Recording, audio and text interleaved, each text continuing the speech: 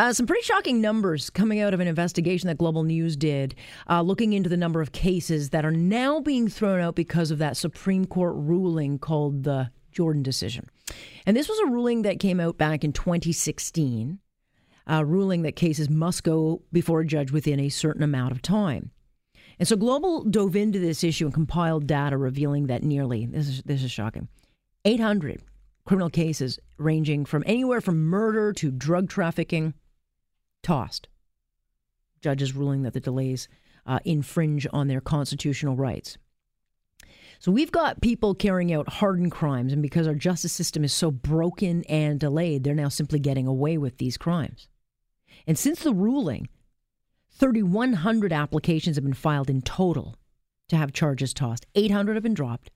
Another 800 were rejected, but there's still another 1,500 and still counting that could be tossed out or are still waiting decisions. So that's fairly troubling. Let's bring in Lauren Honigman, who's our Global News Radio 640 Toronto legal expert. Lauren, how are you? How are you? I'm very distracted, obviously, by many things other than talk radio. But yeah, there's lots on the go. I didn't want this story, though, to go unnoticed because as much as we're all talking about the Raptors, Global did a lot of work putting together the data, into a court ruling. I think that is probably going to really anger a lot of people to see this many cases getting turfed out. Unbelievable. First of all credit to Andrew Russell, who wrote this, all of Global. I mean, what an incredible article and piece. 800 criminal cases thrown out over delay since the Jordan decision in 2016. And what's so great about it, and I use great in quotes, I mean, it's awful news. But what's so important about the story, that's what I mean by great, is people who work in the system. I work in the system. Everyone, I know they're looking at this, and everyone's going, "Whoa, holy Mackinac," as some announcer once said. Mm-hmm. It is unbelievable because it's the stats of what has happened, and we never knew these stats before I read this article. How many cases are being thrown out because of unreasonable delay? Here in Ontario alone, 180. In Quebec, 214. And they're not just small cases. They go right up to, as you know, murder charges. And it points to what's, again, and I just want to keep underlining the importance, if it points to the fact that the system is broken, and don't blame the Supreme Court of Canada for putting these timelines on it. Whether we like it or not, we have a charter, and a charter talks about unreasonable delay. We needed that. It's not that. It's the system, federally, provincially. That's what this points to. Right, but it also points to the fact that nothing is getting changed to address this. So if you read the numbers and you start to kind of go through them, there were, 3,100 requests put in to get charges dropped. So you got the 800 that were dismissed. You got another 800 that were rejected. That still means there are upwards of 1,500 cases that could get purged, and that's not including the cases that will still keep getting added on. 50%, that's almost, or just over 50% of the cases are getting tossed. I mean, what you would expect or what you would hope is it, and I'm throwing this figure out. I don't have any science behind this. You'd say, well, if maybe 10%, or even less, somewhere between 5 and 10%. You go, okay, well, you're doing everything. There's always going to be a delay.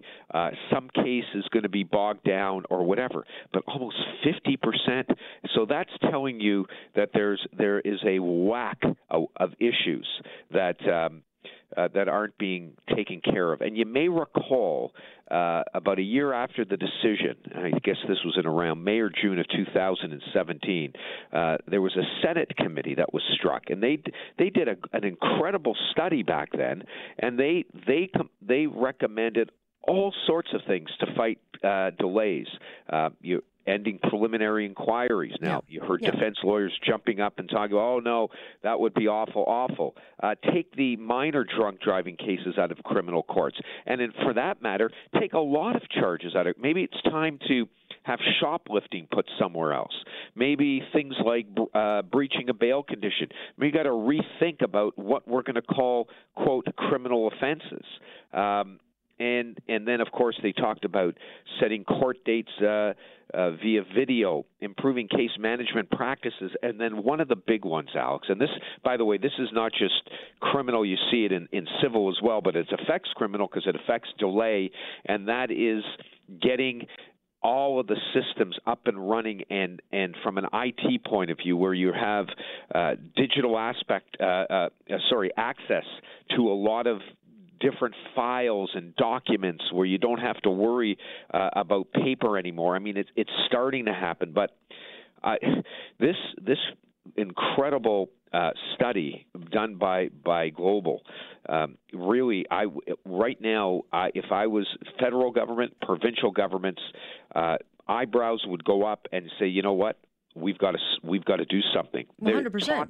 I mean, you can game the system, and I'm sure, and I'm not suggesting that lawyers are, gaming the system. But if I've got a client and their court case is over that date, I'm saying, hey, let's use the Jordan ruling. Get rid of your charges. I mean, you could delay a case, could you not? Theoretically, you could delay a case to get it there. Know. If I'm SNC, that's what I'm doing. Okay, I don't blame you for thinking that, and other people for thinking that, and who knows? I can't talk for everyone, but I don't think, or I hope, maybe I'm just hoping, that that's not happening, that people aren't doing that and just saying, oh, well, we'll just wait it out. We'll just keep going as long as we can.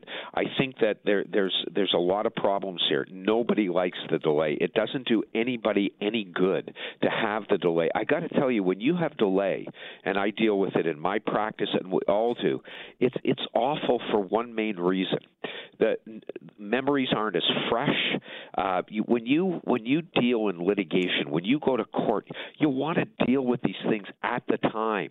You don't want it hanging over your head. And so the fact that something's hanging over the head of the accused, it's hanging over the head of the victims' families in the criminal context, it's not good for anybody. No. And so everybody has so here's what happens now. This study, this article that was done to show what it's like and what's happening out there, sure. and no more talk. The talk has to end. It's got to now become action. A lot of people have said, Alex, if we start to amend the criminal code, we start taking shoplifting or we start taking minor offenses out of the criminal code, this could happen. And, forget that. You know what? This is a crisis. So you've got to start doing a risk analysis here and say, what's more important right now? The feds will say, we've appointed so many judges. Well, you know what? There aren't enough judges, and it's affecting all parts of the system. So it's action time now, and thank you, Global, for doing this.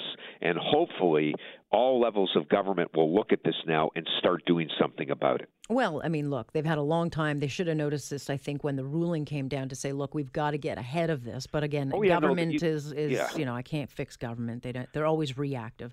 Having said that, if I'm one of the people, a victim of crime, someone who's on the other end of this, it's not just they were taking years out of their lives trying to get justice for whatever offense was against them or their loved ones, and to see these charges getting dropped is a real kick in the chops.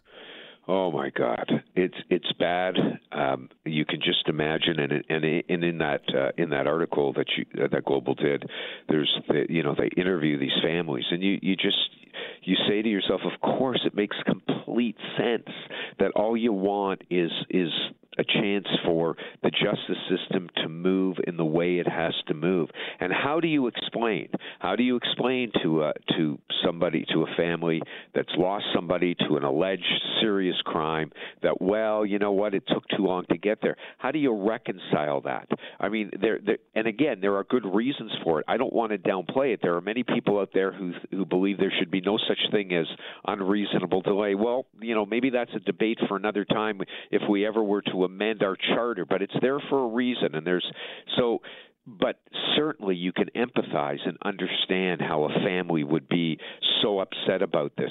And that's why Here's one of the problems, though, Alex, and we've talked about this before, and this is very, very, it's inherent to the justice system and what the public thinks about it.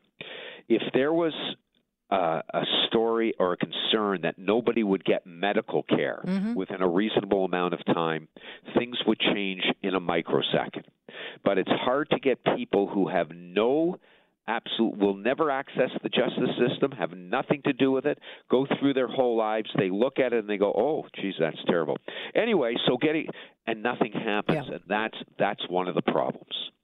And it's to get people to understand, everybody out there, that even though you may not be personally ever affected by this, if you want a proper justice system working in a way it should work, you must ensure your government, all levels of government, deal with this properly. Yeah, well, they've got the wake-up call now. Now they've got the data to back it up. And so, there is really, at this point, no excuse. I'll circle back to you in about a year and a half when we're still talking about this. Well, you know what? I hope a year from now, and I hope you guys, and I hope Global does a follow on this, and we see the numbers go down. That would be great. That would be really, really important. My concern is, though, all eyes are distracted, and I thought, we got to get this report some attention. So we're giving that attention. You can do both. You can talk about the report and do other things as well. Okay, and you will clearly be watching that game tonight. You got you got a gut feeling there.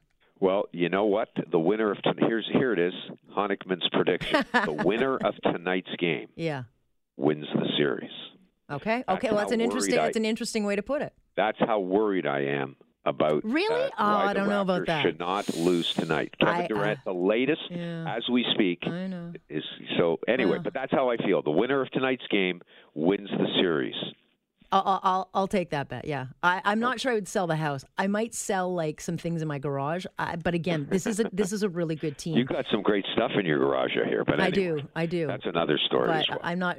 Kevin Durant's going to come out, I think, covered in Band-Aids tonight. But he's going to suit up and he's going to be there. And we'll see. We'll see. And if you decide to misbehave and yell things out on live TV. Mr. Honickman's available for your charges. That's right. Exactly. Enjoy Game 5, Mr. Okay, Honickman. you too. Thanks. Thank you. Talk to you soon. That is Lauren Honickman joining us tonight here on Point on Global News Radio.